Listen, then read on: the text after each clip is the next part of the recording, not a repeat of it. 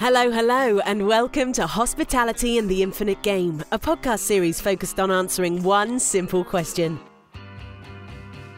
What type of hospitality industry do we actually want to create? In these episodes, Michael and David discuss big ideas that might set the foundation for a different model of success. A model which would allow us to piece together a bold new way forward, where our businesses can thrive whilst making a positive impact on people, communities and the planet. We make no claims to have all the answers, far from it in fact, but we hope these conversations might just get you thinking. We are learning, and hopefully you'll learn with us. So join us. The game is afoot, and it's an infinite one. And we are now back at our second conversation around hospitality and the infinite game. And in the first conversation, we tried just to set the scene a bit, the platform from where we are talking about. In principle, if you take it down in very simple terms, I always say, how do we actually move away from being very short-term focused to become more long-term focused? And we gave a couple of examples of that and how we saw that evolve. And in this conversation, we'll talk about a bit more, I would call it a bit more meaty conversation. And it's donut economics. And, the first time I read that book, I was very confused because it's a very relevant book, but it's also a very complicated book because it's science, it's economic science in a way. But it actually, it asks a very important question around growth, and I think that's what we mentioned that a bit on the first conversation as well. So David, would you set the scene for talking about the donut? I'll do my best. I've had a couple of cups of mint tea now to calm my mind rather than caffeine. So let's see if I can simplify this complex series of ideas that she comes with. I mean, it's based on the book, as you said, Donut Economics by Kate Raworth. And she's pretty amazing, actually, as an articulate communicator as much as anything, because if you read the book, it's quite dense but very readable. And there's a lot of really interesting examples. And she manages to kind of knit together a lot of ideas. I think essentially, if you've ever had any nagging doubts that the kind of financial markets obsession with growth and short-term shareholder value, if you've ever had nagging doubts that is not really the way forward and that can't be right, then this is the book that offers a foundation for how that is the case and kind of proves that as such. So it's really interesting because of the things that she sets out to really blow apart the conventional economic theory of the last couple of 100 years. And I think it is a seismic change in that sense, and offers a way for us to look at these things in a different way to build a better economy and a better planet as such. So I think it is a fascinating book and really worth reflecting on to see what we can do with it. But what is it about? How does it even get to what we want to talk about? The core. There are seven principles she sets out in there. Really, she talks about 7 ways to think like a 21st century economist. I don't think it's worth us going through each of those individual principles, but there are I think 4 key areas that we can pull out that are interesting and relevant. Yeah, I agree. So the overall main goal of the book is to talk about the diagram of the donut. She talks about how we need to change the goal from moving away from an obsession with growth and more about an obsession with thriving. And I think that's a really interesting, subtle but important difference. So instead of being obsessed about endless GDP growth, the graph with a line moving up from the bottom left to the top right hand corner, and we're always trying to be bigger than we were last year. It's a completely different way of thinking. So I'm going to try and describe the donut whilst you're listening to this, but the best thing to do, if you Google donut economics or go on Kate Raworth's website, there are great diagrams there will explain it. But in simple terms, let's think about this. So first of all, just imagine a large circle. This circle represents the outer limits or ecological ceiling beyond which our planet cannot sustain humanity. So there are different facets of that. There's climate change, ocean acidification, chemical pollution, etc. And we need to stay within the boundaries of that outer circle.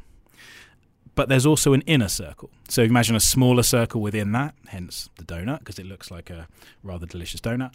That inner circle represents the social foundation for which humanity, gender equality, health, education, political voice, etc., cannot go below. And so her view is that everything we should be doing in terms of how we structure the economy is to keep humanity within that sweet spot above the social foundation and below the limits of our planet. And when you see the diagrams, it's really interesting because it makes a very clear visual break from your classic GDP growth graph, where it's just a linear exercise. So that is the core thing. The core thing is we need to be more agnostic about growth and focus on this idea of thriving and creating a healthy economy. Yeah, and I think I would like to add in there, and I think that if you can also to get there's a very fast version of this book, go on TED Talks and Google, and you will see Kate talk about this in very simple terms, and she starts out with that. She says that there's a problem we created by the linear growth is that we simplified economics. Yes, it was all about GDP growth. It was all about Freeman's thinking around is the shareholders always have to win, and these ideas we bought into, and actually we just overdone it, and in a way had a massive impact on climate and so on and so on. It all comes from this obsession with growth. Yeah. And she said so the old books in a way are not working, but he also said this is my version of it, and there's probably other versions, but we need to see things in a more complex matter in a way. And I think exactly. Yeah, it is very much a response, isn't it, to the oversimplification. And it when you come back to hospitality, what does that mean? You start to see things through a different lens. So when you see Gordon Ramsay coming out and say he's going to create $1 billion restaurant empire and how he's going to do that over the next few years, my immediate question is why? Why is that? Surely that's just business as usual, old thinking. What is the purpose of doing that? That could be a great thing to do, but the goal to grow is surely at best should be neutral. That isn't the goal. How is that thriving? How is that making things better? As we said in the last episode, we don't need more restaurants in the world. We need better restaurants. So how are you going to do that? How are you going to achieve it? So that really is the core overall message of donut economics, is to change the idea that we must pursue growth at all costs. I mean, you must know. I mean, you speak to CEOs all the time in hospitality businesses. A hospitality business, when a CEO comes in, normally their number one thing they're measured on is, are they growing the business, right? Mm. Would you agree? And that's interesting, because that's been the role definition for years. How many sites can you open? How fast can you do that? Yeah. And there's been some, incredible people that has delivered some incredible growth, but again, you could ask the question: was that healthy growth in a way? Was that the right thing to happen? And my belief is that if you take the donut economy for CEOs, which I'm quite interested in, the role's gonna be, as they in principle always should have been. It's about setting that purpose and direction for the business and tell those stories so people can get inspired to join them as customers and employees. Yeah. Then they need to set the right team, get the right people on the bus and the wrong people off the bus, build culture, and that's their three roles. And there's nothing within their growth. Growth comes as you pursue your purpose. Yeah. I think that's the interesting thing if you look at this again from a CEO. Again, as we talked about in the last episode, how can I contribute to this complex matter of social responsibility, environmentally responsibility, economical responsibility, which is there right real. Now and here. And of course, the sector is struggling, and you're thinking about how you keep your business alive, and that's very important because that's the cards you're dealt right now. Yeah. But again, how do you actually contribute more than that in the future? Yeah. It's a bit like I call the donut model a bit like sometimes I call it to help people. It's a bit like from coaching. You have your wheel of life, and you have those areas that needs to be in balance, and that comes again into the donut model and the principles behind it. These things need to be in balance. They are not perfect, and you're not going to get everything perfect. But the more we work to get these things in balance, better it will be, and more fair it will be for everyone. Absolutely. And I say that idea when she talks about thriving versus growth, I think is really interesting, because I think growth can be part of that. I mean, if you imagine, I don't know, a tree. Let's take nature as an example, because nature knows a lot more than us humans do. The idea of a tree that just tried to grow and grow and grow without having a good root system, without being nourished in the right way with nutrients, without having a relationship with the surrounding wildlife, in all of those sorts of things, it would be crazy, because you would build this kind of hollow tree that would grow and grow, and then as soon as a storm comes along, it will be the tree that gets knocked over. And in businesses, we've seen that. I mean, every time something bad happens, and boom and bust has always happened, then it's the hollow trees that are getting knocked over, that were built, not to last, effectively. And I think that's why it's really interesting the way that she digs into how that's come about, and all of the oversimplified thinking that we've allowed to go along the way. It is a fascinating book, and there are some other principles beyond the growth piece which I think are really interesting to dig into as well. So one of the principles she talks about is how there has been a myth that we've always thought that growth, as we would grow, everything will get evened up, all the inequality will get evened up. And actually, I mean, we all know this. Actually, the more things grow, the more money there is in the economy. Actually, inequality is growing and growing and growing. The poor get poorer, the rich get richer. That is the way it goes. And actually, that just isn't the case. We need to make sure we build our businesses with a duty to be aware of evening up that inequality, which points us to really interesting businesses, maybe more on the social enterprise side. So you've got people like Change Please Coffee and Social Bite, and you've got the Clink, trying to take that inequality as part of their purpose and growing that as part of their mission. And I think that's a really interesting angle to put that purpose at the heart of what we're doing. Yeah, and I think also it's come back to the growth element. I think there's something to touch upon there. Is actually this is about, again, asking yourself the questions within this, and especially around growth, because a question I started asking myself probably 5-6 years ago, because I've also been on the journey of just scaling up a business and actually failed with it. We had a really strong culture. We understood why we were there. We were there to create amazing experiences around coffee or selling organic products. We want to make the world a better place. We want people to eat better products. And suddenly we scaled very fast in this cafe chain back in Denmark, and we lost a bit of our ways, and that hurt in a way. So is there actually, we would actually have been financially better off being smaller if you did the numbers. That's interesting. When you look back. So the question is there actually an a limit to how big your business can become? Is the limitation, could it be, you as an individual, or is there actually a purpose about being 50 or 20? No, there's not. It's not a side number. It's actually, how can you actually sustain and have balance? Yeah. That's the success. And then you can grow within that. If you think about Danny Meyer's empire, how slowly that built. Shake Shack didn't come up overnight, you know. It started as a community project in New York, and in Park that was a very dangerous place, and he wanted to give some of these people a job, but then of course he couldn't put a crap product out. That'd be great, and then that turned into what it is today, one of the biggest success story after McDonald's, I would say, from a growth point of view. But it comes back to, again, that that you need to ask yourself that question when it comes to growth or anything in donut economy. I think that how do you achieve that balance, and when is enough is enough? And you need actually almost to ask that question every time you take a growth decision. Is that a healthy growth decision we are taking? And when do we need to stop? When do we not have enough good people to actually do it? Exactly. And I think, even taking it back to my business, we're hospitality designers trying to see what we can do to move hospitality design to more sustainability and basing things on principles of a circular economy.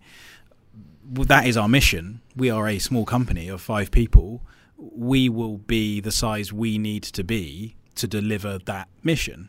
And that may mean we need to grow in the future or not. But I think the guiding principle is, what do we need to do to deliver the mission? And I think rather than, well, we should be a studio of 30 people because that would be a good design studio size. Well, that's completely arbitrary. Why would you, how can you pursue such a hollow goal? There's nothing driving you towards doing that. And I think that's an interesting thing you touch on there, is about how you drive that growth and make the decisions around that growth for the right reason. Because as we said before, growth isn't bad. Growth is a very natural thing. I mean, even at a deep human level, we're all trying to be more superior versions of ourselves every day. Yeah. Sometimes that could be driven in negative directions, sometimes more positive. But we're trying to improve. That growth is there, like the tree that wants to grow. But we need to look at the quality of that growth and whether that growth needs to be the shiny expansion, the kind of the status symbol piece where we go, we've got 10 restaurants now, we've got 20 restaurants now, rather than just being better or better run or more profitable within the footprint you've got, and then using those profits to do great things with your staff and your community. I think that's really interesting, and that's why I like the idea that she points out so clearly how the current economic model, we can't kid ourselves that growth naturally leads to solving inequality, because it just doesn't. She talks about this. I think it's a fictitious game called Sugarscape, where they look at how if you put people on this board with different sugar cubes, and then you give them different qualities, like some are faster, some are smarter, whatever, and then you play out this scenario to see whether the wealth, i.e. the sugar cubes, get evenly distributed over time. And what you find is no matter what you do, actually the sugar cubes all coalesce towards different people based broadly on where they started on the board rather than their qualities. Yeah. And I think, that's why we have, a duty to look at that and be really honest about what that means. So it does lead you to think possibly about some businesses, like we said, like Change Please Coffee. I mean, you don't have to be a social enterprise at that end to do it, but we just can't ignore the fact that we need to look at, where do you get employees from? How do you choose them? How do you screen them? What are their backgrounds? How can we bring more people into the positive growth journey that you want to have? I think that's a really important thing. I guess that the other thing she talks about, the next principle, which is interesting again, is talking about how we need to create to regenerate. And this ties into the sustainability and the planet, and she touches on circular economy in there. But she effectively tries to dispel the myth that growth will clean it up again. Again, there's been this economic idea that as we grow and grow and grow, and the more developed a country becomes, then we'll start to clear up the mess we made as we were going along. And there's, as she goes through the details, I won't go through the examples here, but she just points out how that just hasn't happened. There's no evidence that we're actually doing it. And you can take a look at any David Attenborough documentary at the moment, and you can see that there's enough evidence that just isn't happening. So similarly to inequality, we need to be aware of how we create our businesses in the context of the planet, and making sure we don't overstretch the planetary boundaries that are the outer circle of that piece, of that donut. Yeah, and I think there's something else that's very interesting, being a citizen, a human being, seeing the pandemic unfold, see how quickly vulnerable we are when nature plays back at us. Mother Earth have given us a kick up in the backside right now, a warning, I would call it. I think this is just a warning. This is not even bad. It could be much worse, what could come in the future if we don't change perspective and behaviors as well, and mindset around it.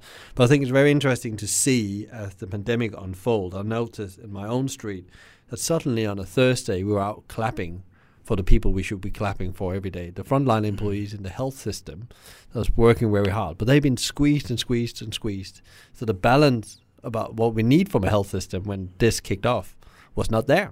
They were not ready, and they were they had death, crazy death, and you just think about how can a health system be deteriorated that much, because health must be the first thing we need to take care of, and then education as well, which is a different challenge. And I know I'm talking about things maybe that's a bit out of hand for hospitality to solve, but actually in a way, again, if we can create healthy businesses that generate healthy profit, we can impact that. I think you make an interesting point. It would be easy to stray into some just really macro conversations that are hard to relate to a hospitality business. But I think what we are trying to do with these podcasts here is ask some of these questions, bring in some foundational knowledge from other much more intelligent people than ourselves, and reflect on what that means. And donut economics is an interesting theory, and they are testing it out on city level in places like Amsterdam, and it's gaining a lot of traction. But it's complex and difficult because it involves deep level systemic change beyond most of which we can actually deal with on an individual person or organizational level. But I think for me, I read that and thought, this is right. I can see this taps into the concerns I've had about some aspects of capitalism and that kind of singular pursuit of growth for a long time, and articulates them in a way that I understand and encourages me to make sure we build our businesses in the right way. And I know Sweet Green was an example you gave as well, which I think would be interesting to run through. Yeah, so there's probably the most people in the industry have heard about this unicorn company in the US, which is they're on this mission of not just serving real food, as they call it, but they actually think about the impact on like a donut in a way. I think they probably also have thought about these things from the outset when they set out. They wanted to create a business that doesn't only took care of their people, but also the communities they were part of, and the planet in the end. And because the way they make people eat, in principle, are more plant-based, so therefore you have to touch on the planet. But they also not only trying to change eating behaviors, because they're a salad concept, so they sell salad as an outset, but they're also trying to go back in the supply chain and actually also get involved in schools and farmers and trying to find out how they can help them getting better. How do you actually get better food in schools, which is a big challenge, not only in the US, but also here in Europe. Having kids in the public school as well. It's something I really question if we have a job to do that, but that's another conversation. But what they do, they go back to the farmers, and they don't only say we want to buy your produce. They actually try to make the farms more efficient by actually handing down technology to them, actually pay them in advance so they can make sure that the 10 tons of carrots they have is actually gonna be sold at a price that's agreed. So they build these very close connections with schools, with farmers, health organization, because they understand whatever they do in a community waves out and have impact. And I think they think a lot. If they don't, I don't know if they use the donut, but I think the way when I look at them, they're very focused on that. And then you can say, well, is that good business? Well, they've just been evaluated at $1 billion. And they don't have problems raising money for this. No. And they're not in the game of selling this business. These founders has been there from day one, and they continue this journey of telling these stories and doing these amazing things. But again, an example of, in principle, a hospitality business that's doing change. Yeah, absolutely. I guess we should highlight that we don't actually know the inner workings of that business. We're going on what we see, but but I think the principles that you outline in the examples all are very compelling, and I think it's about creating a business that thrives. And in that case, their ambition is big, so they're growing big. Yeah. But you can apply that to any scale of business, and I think that's what's interesting about the whole thing. Coming back to growth, one of the interesting thing I read one of their founders talked about. He said that we are now approaching 100 restaurants within our lifetime of 12 years. It's an absolutely amazing accomplishment, but is that big enough? When does it stop? And when does it get to the tipping point where we can't get culture and the impact we have on our communities go hand in hand with the growth? So they're very aware about that. So actually, I think the pandemic has set a pause on everyone. Yeah. But you could definitely, you could imagine them also asking now, what is our role in society when we go into the new paradigm, the new now, whatever you call it. And they're probably discussing that at board level instead about, they probably also talked about cash flow and all the things you need to talk about, because they say they are the tools to get to what they really want to do, is change the world. And they have massive ambitions about climate change and so on again. So they're one of the companies that has very big ambitions on this. Yeah, but I think I agree with you, David. There's some good principles in that business, even though we don't know it from the inside out. Yeah, absolutely. But there's definitely a history of behavior. Yeah, no, exactly. That kind of ties to that. So we've covered changing the goal. We've covered the myth that inequality will be eradicated through growth. We've covered the myth that the environment will be regenerated through growth, which I think, so that's 3. The last one that we looked at pulling out was how she takes apart the myth of rational economic man, which is what most economics has been built on for ages, that we're all these individual, selfish people that will make decisions to suit ourselves all the time, which just doesn't play out in society. We are individually irrational human beings. We are emotional, and we have these old reptilian instincts in there. In some ways, I always think we're mammals with the curse of rational thought.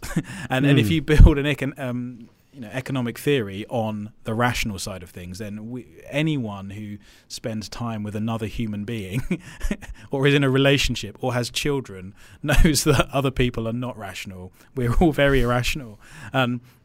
I think it's really important to think about that, because so often when people are planning for growth or sitting in a boardroom thinking about how they're going to grow their customer base or make their plans, we default to thinking about the rational.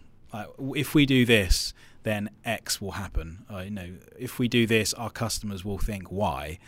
And so much of that is actually flawed thinking. And what I've become increasingly obsessed about is, how do we create design? So obviously I specialize in design, so that my mind always comes back to that area.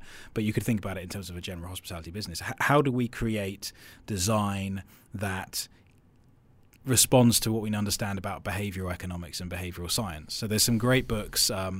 Predictably Irrational by Dan Ariely is worth reading. Alchemy by Rory Sutherland, The Power of Ideas That Don't Make Sense, is a brilliant read with great examples. But the whole idea is to understand that we do things that have power beyond the logical, and that there's an idea of signaling in everything we do. Every single decision we make gives off a signal to people, and some of those won't be rational. So in Alchemy, Rory Sutherland gives an example of a coffee shop that's near where he lives, and the previous 2 operators have both failed.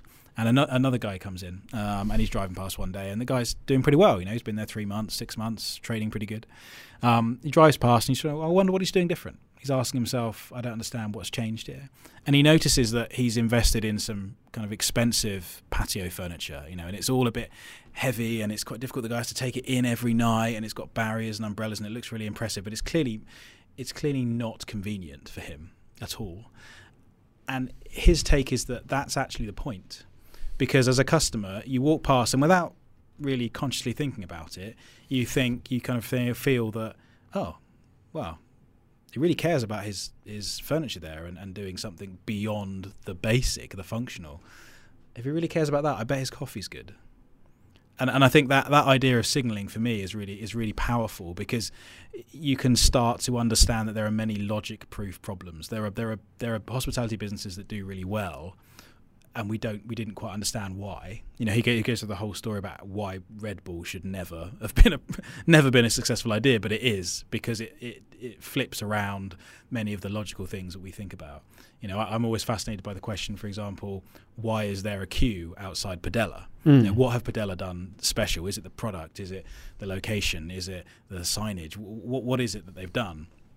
And I'm not sure of what the answer originally was, But I'm quite sure that the answer now is that there is a queue outside Padella because there was a queue outside Padella yesterday. Yeah.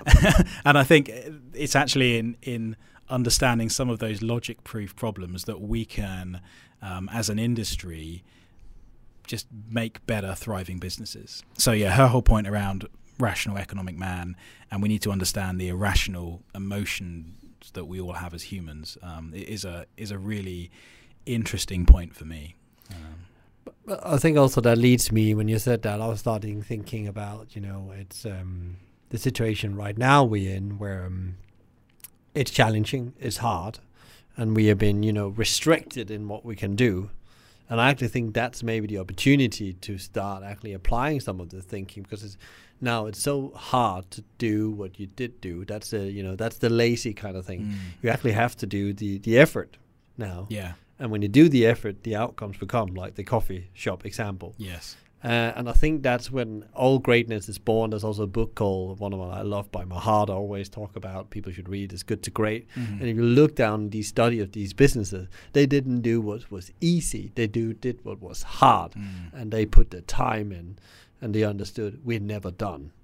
We don't know when we're done. We don't know when we achieve the goal, but we will achieve it if we move forward every day and we go through the hard things.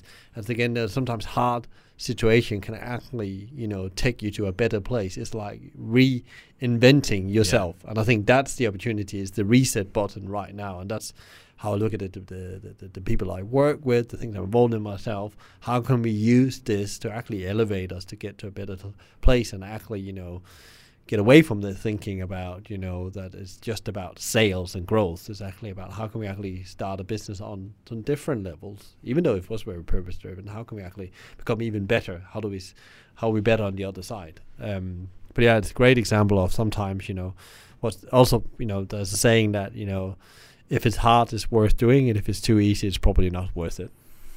Yeah, definitely. And I think when you look at what motivates people to invest any time and money with a brand, whether it's hospitality or retail or anything, I do think there is something, as consumers and humans, we want to reward somebody else's effort. We want to reward that they've done something more than was the basic functional piece. And when you see people, I think this is why so many people can make mistakes when they look at value engineering a concept or an idea as it grows.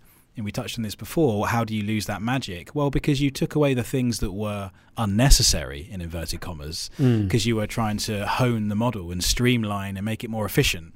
But as a customer, subconsciously, we're all very smart people. And if we've been into one or two before and we see you doing different things, and then just over time, it just cuts back a little bit, it just all adds up to this something that just feels a bit driven by self-interest rather than driven by something to create a great experience for the customer. And I think we often lose that in scale. So to finish it off, David, this conversation, because it's a complicated one, and we tried to take something very complicated and give our best bet on it, and we probably get better understanding as Amsterdam is evolving their understanding of the model, because I know restaurants in Amsterdam is involved, and the day we can travel again, I would love to go over there and talk with some of those restaurants involved in that. But what do you think, like the top three things that hospitality should think about? What question should they ask themselves? What can they do? It's really interesting, isn't it? It's almost a foundational mindset reading this book for me. It's about understanding that we need to be citizens and that we are embedded in a more complex system than just starting a business or trying to grow a hospitality business. And once you look at it and understand that, then you're drawn into more longer term complex thinking. And the book really highlights that you can't ignore inequality and sustainability, and you can't just aim at this single metric of growth. Reality does not exist on a spreadsheet. That is not reality. That is a simplified version, so we can hold some stuff in our head and make what we consider rational, logical decisions, but they've actually stripped the humanity out of those. And I think donut economics, for me, forms a much more human-centered foundation for how we can create profitable, successful enterprises that are thriving and maybe growing. She talks about being agnostic about growth. It could be growing, could be not, but it's not a positive or negative. It's a response to how well you're thriving, and I think that's really interesting. So that is kind of my takeout overall.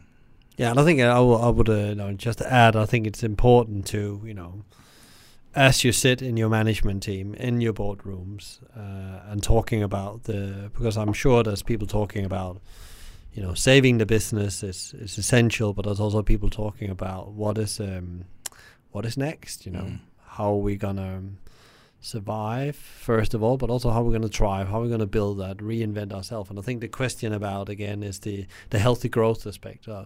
In the new now, how large do we need to be to make a profit, an impact on social, and an impact on communities? So like a triple bottom line. And they need to start asking those questions now, and because there's not simple question, and it's not the same for everyone. There's no cookie cutter model for this in a way. So yeah, that'll be my final word on that. So that's the end for today. Thank you so much for listening. We really hope that it sparked off an idea or two for you. We'll make sure to include any links and references in the show notes, but if you'd like to start a conversation, you can email michael@hospitalitymavericks.com or david@objectspaceplace.com. You can also find them roaming around on LinkedIn, so feel free to connect. Finally, if you're enjoying this series, please consider letting the world know by honouring us with a 5-star rating or even giving us a review. Okay, goodbye for now. Catch you next time for more discussions on hospitality and the infinite game.